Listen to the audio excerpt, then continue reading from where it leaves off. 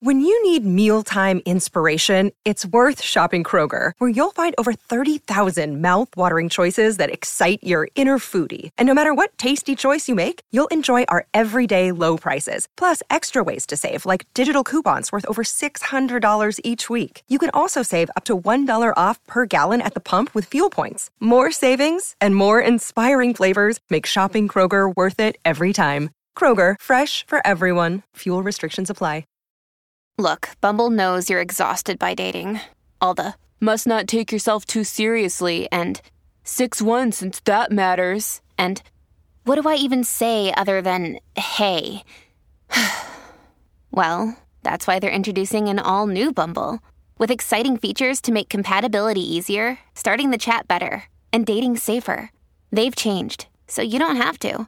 Download the new Bumble now. Tonight, I'm going to go through all of this very, very slowly. The media has been lying to you. They were elected to run the government, not to run you over with it. Things are starting to move at an accelerated rate. I don't hate you more than I hate the terrorists. I just think you're a very unhelpful commentator. We have been telling you for years this was going to be a big deal, and tonight it is. Hello and welcome to Trumpcast, the show about the man who did not overfeed the fish, Donald Trump. I'm Jacob Weisberg. So if you're like me, you think you know a lot about what goes on at Fox News, right? But how much time have you really spent watching it? Not much, I'll bet. Today on the show, I'll speak to someone who has been watching Fox News. A lot of it. I'll be back with Slate's Justin Peters. But first, I recently spoke on the phone with Alec Baldwin and Kurt Anderson, who got together to write a parody of Trump's first year in office in his voice. It's called You Can't Spell America Without Me. Have a listen.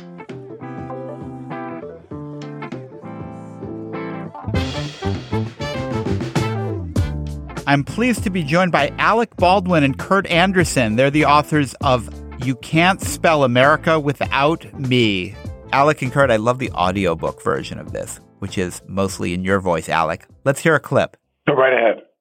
It is the unauthorized, uncensored inside story of me, by me, thanks to technology from my brain to my mouth to your eyes and ears and brain directly. It's like you and I are making out, and I'm just shooting information into you, shooting streams of thought and my true me into you. Although if you're a man, it's like we're merging and sharing power in a sci-fi movie scene like Obi-Wan Kenobi talking directly to Luke Skywalker from heaven. That's it. Alec, how do you get into a character as Donald J. Trump? How do you psych yourself up to inhabit him the way you do? Well, I think that even if you do it, it's pretty much of a caricature, and there's just a couple beats you figure out. You try to remember, keep that left eyebrow up, put your face out like you're trying to suck the windshield out of a car. And then, whenever you do any kind of impressions, you want to try to get into, who the person is and what's going on with them. And with Trump, it's just how do we make him as miserable as possible? He's just, no matter what happens, if it's raining, if it's sunny, if he wins, if he loses, he's just miserable every day. So you're sort of imagining the inner monologue of this guy who, as you say, is kind of a rageaholic, who's a crazy narcissist who has to be praised all the time. And you're just imagining what pops into his head when he thinks Melania. What does he really feel about his wife? Yeah, and the take on Melania is that there clearly it's, if not a loveless marriage, at least there's some suspicion and some chill in the air between the two of them. And some conversations with lawyers have taken place. To mature marriage. Mature marriage, exactly. But I think another thing that's interesting to me is that you look at Trump and think, well, Trump's behavior is something that all of us can have a moment of. Like I can be sitting in a meeting and I can pitch a movie to a company and they'll be indifferent toward it. And then I'll go to the movies 18 months later and I'll go, oh, that's the movie you made instead of my movie. I'm going to go, you made that? You mean we're all insecure jerks? But we can all be bitter. Yes. We can all be bitter. But then you want to shed that so you can move on and have a healthy, productive, where Trump is stuck in that place forever. He can never migrate from that. But and I know when we were working on the book that I would just do a little bit of Donald Trump voice as I'm writing, as I do when I write. You again, when we're talking about the book, you would naturally fall into the Trump speak. Yours more like with Al Pacino, very Michael Corleone. Thank you. Whereas you as a fellow Long Islander just become Donald Trump at the drop of a hat. You know, one thing that I've had to endure, the only drawback to doing this is for me to be throttled by Anderson here. You call him Anderson now. When I'm a little bitter, I am a little bitter about this. For him, always equating me with Trump and our Long Island roots. You're from Long Island.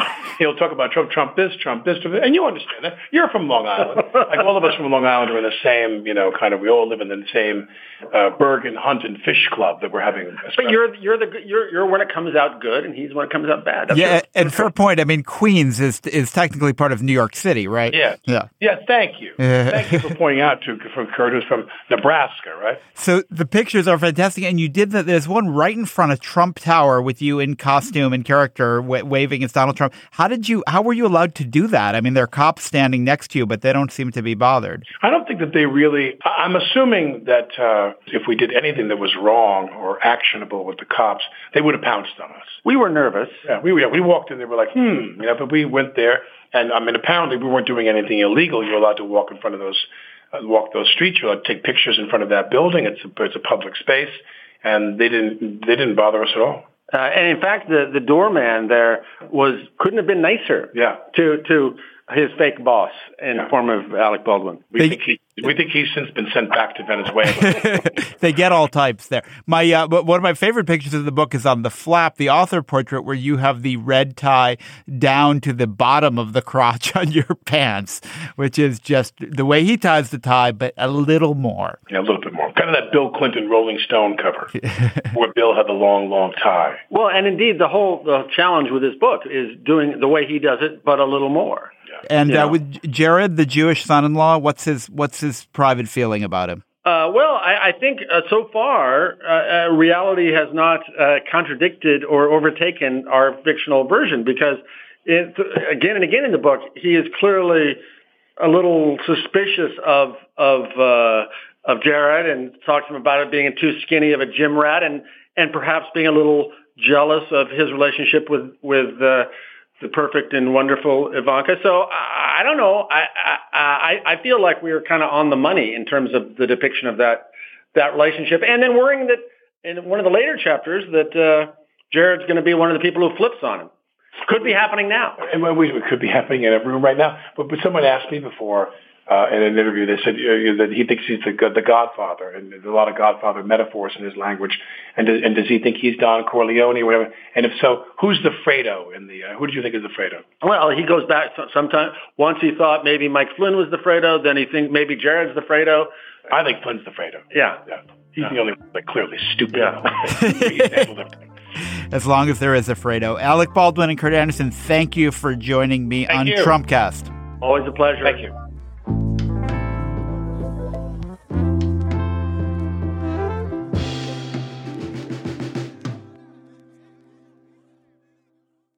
Joining me in the studio today is the Slate writer Justin Peters. He's just back from an amazing experiment. He spent 3 weeks watching Fox News. Justin, how are you? You look okay. Yeah, I've recovered nicely. You wouldn't think that an assignment that requires you to sit on a couch all day and watch TV would be super stressful, and yet it was. But I'm glad I did it. I'm also glad it's over. How many hours a day did you spend watching Fox News? And did you have any other sources of information? Yeah, I think if I would have artificially limited myself to just Fox News as my only information source, I would have been, completely destroyed by the experiment. But I read newspapers and didn't watch any other television. But it was good to have other sources coming in to be able to evaluate the things they were saying on Fox against the things that the other news sources were saying. In terms of how long I went every day, good 8 or 9 hours. Honestly, I would spend a full work day watching, then I'd go and get some food and walk around the block 7 times to try to clear my head. And then I'd sit back down and watch the evening programming. So I'm like a lot of people, Justin. I think I know what's on Fox News, but I never actually watch it. When people share a clip on Twitter, I look at it, but it's the things that are particularly outrageous that people share. So what surprised you when you actually spent all this time watching all of it? What surprised me is that most of it is fine. Most of it is actually fine. It's news with a conservative slant. And the slant is manifested in the stories they cover, the emphasis they give them, the guests they have. But the vast majority of the programming, occurs during the day when it's just sort of a newsroom stories with two anchors, repeating the same stories basically once an hour and, guests and stuff. That was not substantially different from the sort of stuff you'd see on CNN and MSNBC in terms of structure. Some of the hosts are actually pretty good. Shepard Smith is a quality anchor. He's someone I would watch, whatever network he's on. But everyone knows he's the exception, right? He's the good guy on Fox who seems to play it straight. Is he the only one, or are there other Shepard Smith type straight journalists on Fox? There's more than you think. Bret Baier's pretty good. I like Neil Cavuto. Bill Hemmer in the mornings is a decent news person. I like Sandra Smith. I think Harris Faulkner does a decent job. Throughout the day, you spend most of your time watching. You'll be like, well, I might not agree with this politically, but it doesn't, raise any substantial hackles. But I sort of think of it as like, say I invite you to a party at my house, right? And I introduce you to 4 people. And the first person I introduce you to sort of spits in your face. And you wipe it off and you're like, why did I come to this party? And the second person I introduce you to is okay. It's someone, if you saw him on the subway, you'd wave, you might sit next to him, right? The third person is also okay. The third person is a decent guy. And the fourth person I introduce you to punches you in the stomach, dumps a drink on your head, and then kicks you in the shins. When you go home that night, you're not going to, think to yourself, I met 2 great people at that party, right? You're going to be like, well, someone kicked me in the shins and dumped a drink on me at the end, and they spit my face in the beginning. And that's why I think it's completely fair to evaluate Fox News or to, take your impressions of Fox based on the worst people at the party, because that's what we do in real life. If we have an experience that's partially good and partially really bad, we're going to remember the really bad stuff. And, that's only fair. I'm the one who threw the party. I chose to sort of invite the guests I brought. And if you come to me and say, I met 2 decent people, but the other 2 friends of yours were real jerks. And I'm like, sorry, Jake, we have all types of people here. It's a fair and balanced guest list. It says something about my judgment. And that's sort of the frame I sort of came away from this experiment with. Who are those worst people at the party? I mean, Sean Hannity, obviously. Yes, he is, but he's the one who, kicked you in the shins and threw the drink on you. He is by far the least journalistic person on the network. And he's even said in sort of interviews, I do not think of myself as a journalist. I want Donald Trump to be president. I've been giving him advice throughout the campaign, and it's very clear that his show is a news adjacent appendage of the Trump administration that is manifested in the sort of stories that he covers, the way he covers them, the guests he has. Laura Ingram's new show. She's the replacement in effect for Bill O'Reilly. Yeah, exactly. She's the, once Hannity gets your blood boiling, Ingram is here to sort of cool you down before you go to bed. But she is basically coming from the same values as, Hannity is, very much this sort of unrepentant nativism, this very sort of Breitbart mentality. Fox and Friends in the morning is...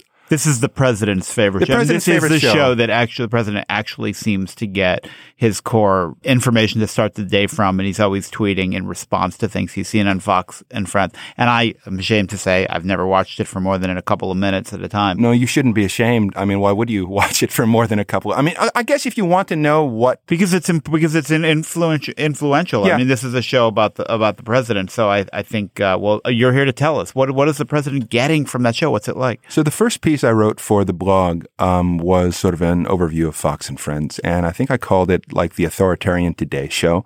It is basically, it exists to allow viewers to start their days confident that someone in the world is dumber than they are. That's sort of the point of the show as far as I was able to tell, right? For people to be sort of in the beginning of their day, validated and reinforced in their biases and beliefs. And for 3 hours, they sort of present an endless parade of liberal hypocrisy and sort of celebrity stupidity, pitted against sort of very sort of ostentatious displays of patriotism and sort of country music singers who they come on the show to talk about how much they love to salute the flag, and these leathery military men who come on and express their opinions that are, you know, arrived at through lived experience rather than derived sort of observation. And you come away from the 3 hours watching Fox and Friends, you know, thinking it's destructive. It's destructive. It's not just morning television because, as you said, the president watches it. You can sort of every single morning, with, you know, few exceptions, he will tweet something between the hours of 6 a.m. and 9 a.m. that is in direct response to something that was aired on Fox and Friends, which means this show has more power than most news shows on television in American history. And I was going to say they're squandering that power, but from their perspective, they're not. They're using it wisely, right? They are saying stuff that they know is designed to get the president going, and he's taking the bait every time. Is the show highly conscious of that? I mean, given that the president's watching and everyone knows the president's watching, are they kind of talking to him? Yeah, they know. I think I read somewhere that this was the first time in the history of the world that someone who thinks the television is talking to them, he's actually right. It actually is. Like, Fox and Friends is talking to the president. And you know that because, you know, a few times a week, they will display a tweet that the president just issued on screen. They'll be like, well, this just in, like the president just tweeted this.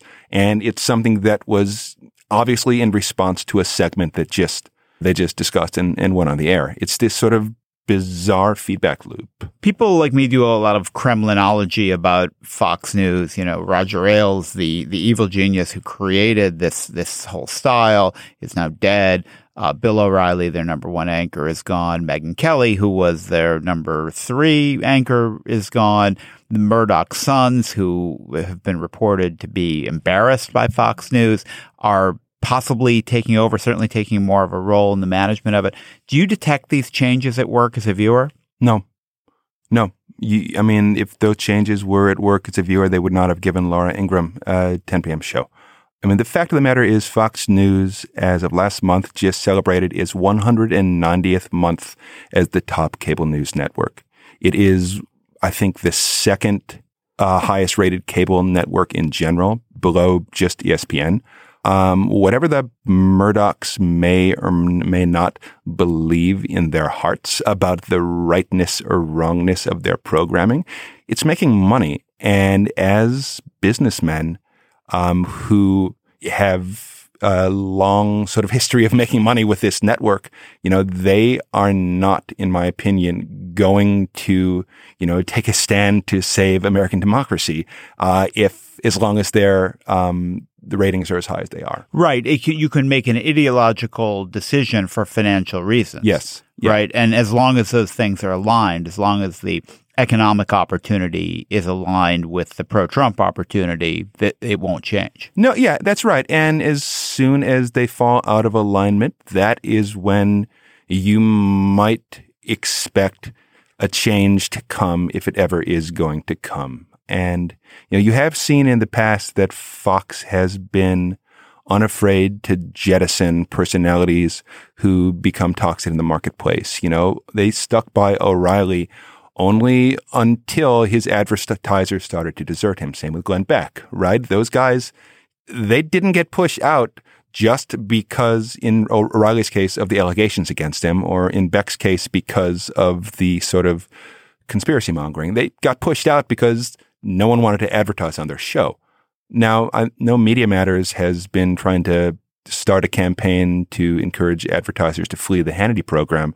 I don't know how successful that's been, but unless and until, you know, advertisers leave like en masse, you know, Hannity is going to continue to go on the air every night, spinning his 15-minute opening monologues that basically accuse the left of everything that the mainstream media says is true of the far right.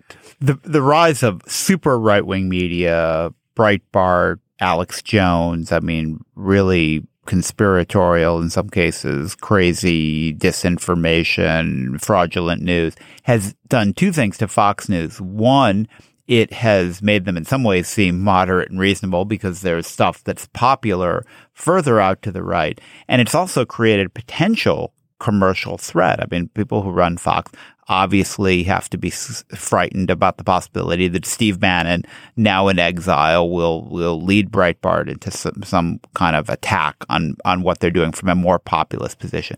Do you get a sense of Fox News in relation to what's right of them watching it all this time?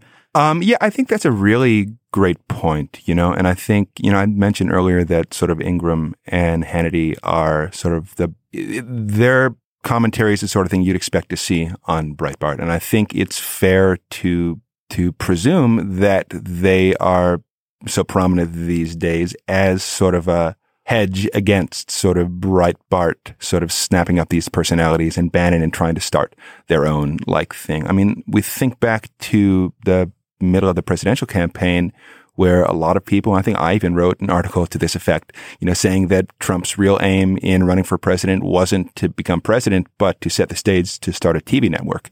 And I think that sort of threat of, a network coming from Fox's right is very much on the Murdoch's mind as they are coming up with their programming for the, first bit of the Trump era.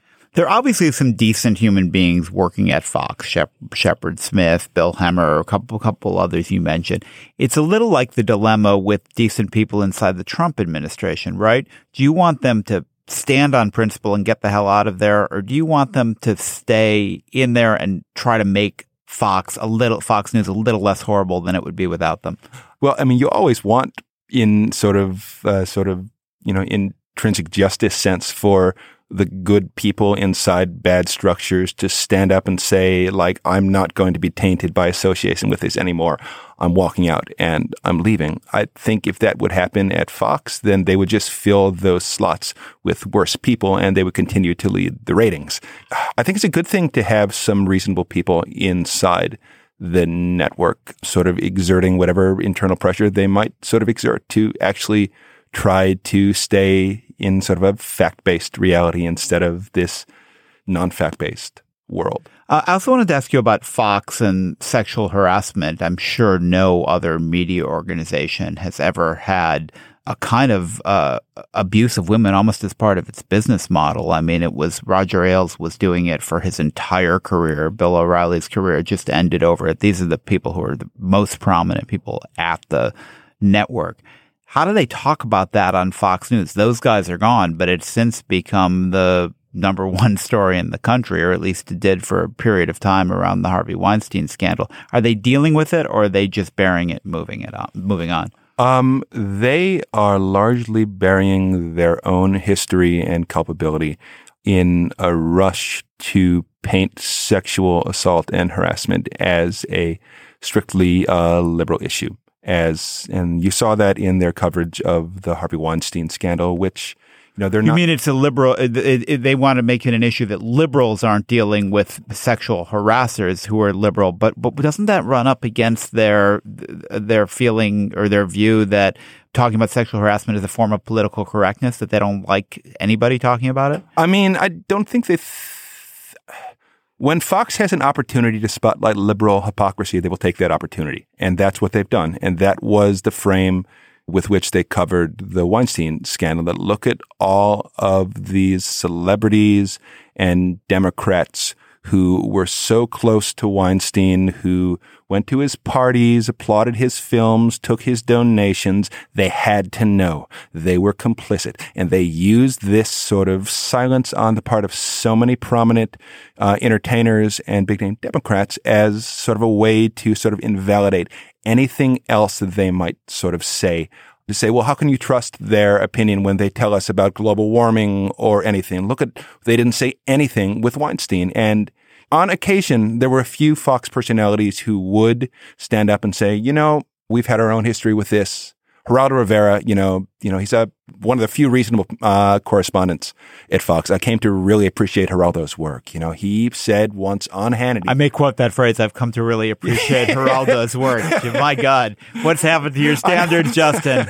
Help me, Jake. But he said that to Hannity when, Hannity was saying, Hannity loves talking about the casting couch in Hollywood, as an example of liberal hypocrisy. And he said this to Geraldo once. He was like, the casting couch is a real thing.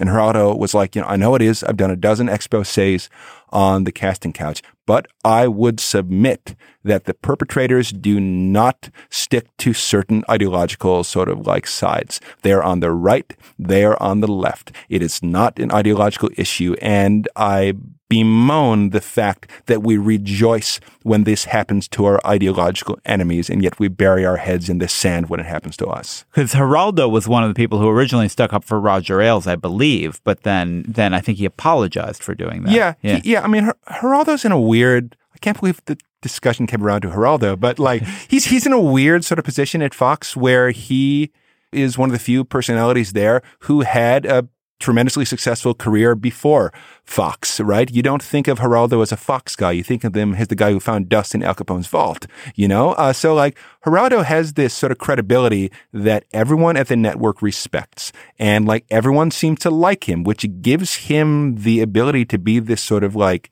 free agent and just float around from show to show and sort of stay buddy-buddy with everyone while also sort of casually and respectfully inserting these divergent opinions into the conversation. It's sort of cool to watch when he does it. And everyone has the same question, which is, how old is that guy anyway? Right? He's somewhere between 46 and 91, right? That's the big question, absolutely. So, Justin, you went from watching presumably very little Fox to this total immersion method, and now you're going cold turkey. Is there anything on Fox you're still going to watch? I came to really enjoy the show The Five, which there is no reason for this to have happened. I can only, consider it a form of brain damage. But it's their, discussion show that happens at 5 p.m. There's 5 people on it. They sometimes discuss as many as 5 topics. I'm not sure how the show got its name, but, regardless, it's sort of a fun watch. They've got well-balanced panel of people who are funny and enjoy each other and always ribbing each other. Juan Williams is on it. He's one of the few liberals on Fox News who's allowed to finish a sentence, maybe even 2 sentences. Dana Perino is, a smart, moderate, conservative voice. Former Bush person. Exactly. Former Bush White House press secretary. Yeah. Who else? Greg Gutfeld. I like Greg Gutfeld. I think he's funny. He's sort of a weirdo. He's got a bunch of dumb opinions, but he says funny stuff. And then there's Jesse Waters, which, oafs are in ascendance these days, so it's good to have at least one oaf on the panel, and Kimberly Guilfoyle. It's a good mix. I will watch that show if I happen to be watching TV at 5 p.m. and there's no good Simpsons reruns on. Other than that, I'm not tuning in to watch any of Hannity's opening monologues unless I'm paid to do so again. I've been speaking to Slate writer and 3 weeks Fox News survivor Justin Peters. Justin, thanks for joining me on the show. Thanks for having me, Jake.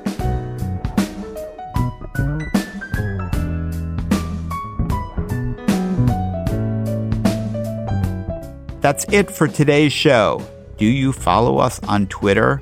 We're easy to find, @RealTrumpCast. You'll get all the news about the show, plus extras. And in the control booth, Jason DeLeon, our producer. I'm Jacob Weisberg. Thanks for listening to Trumpcast.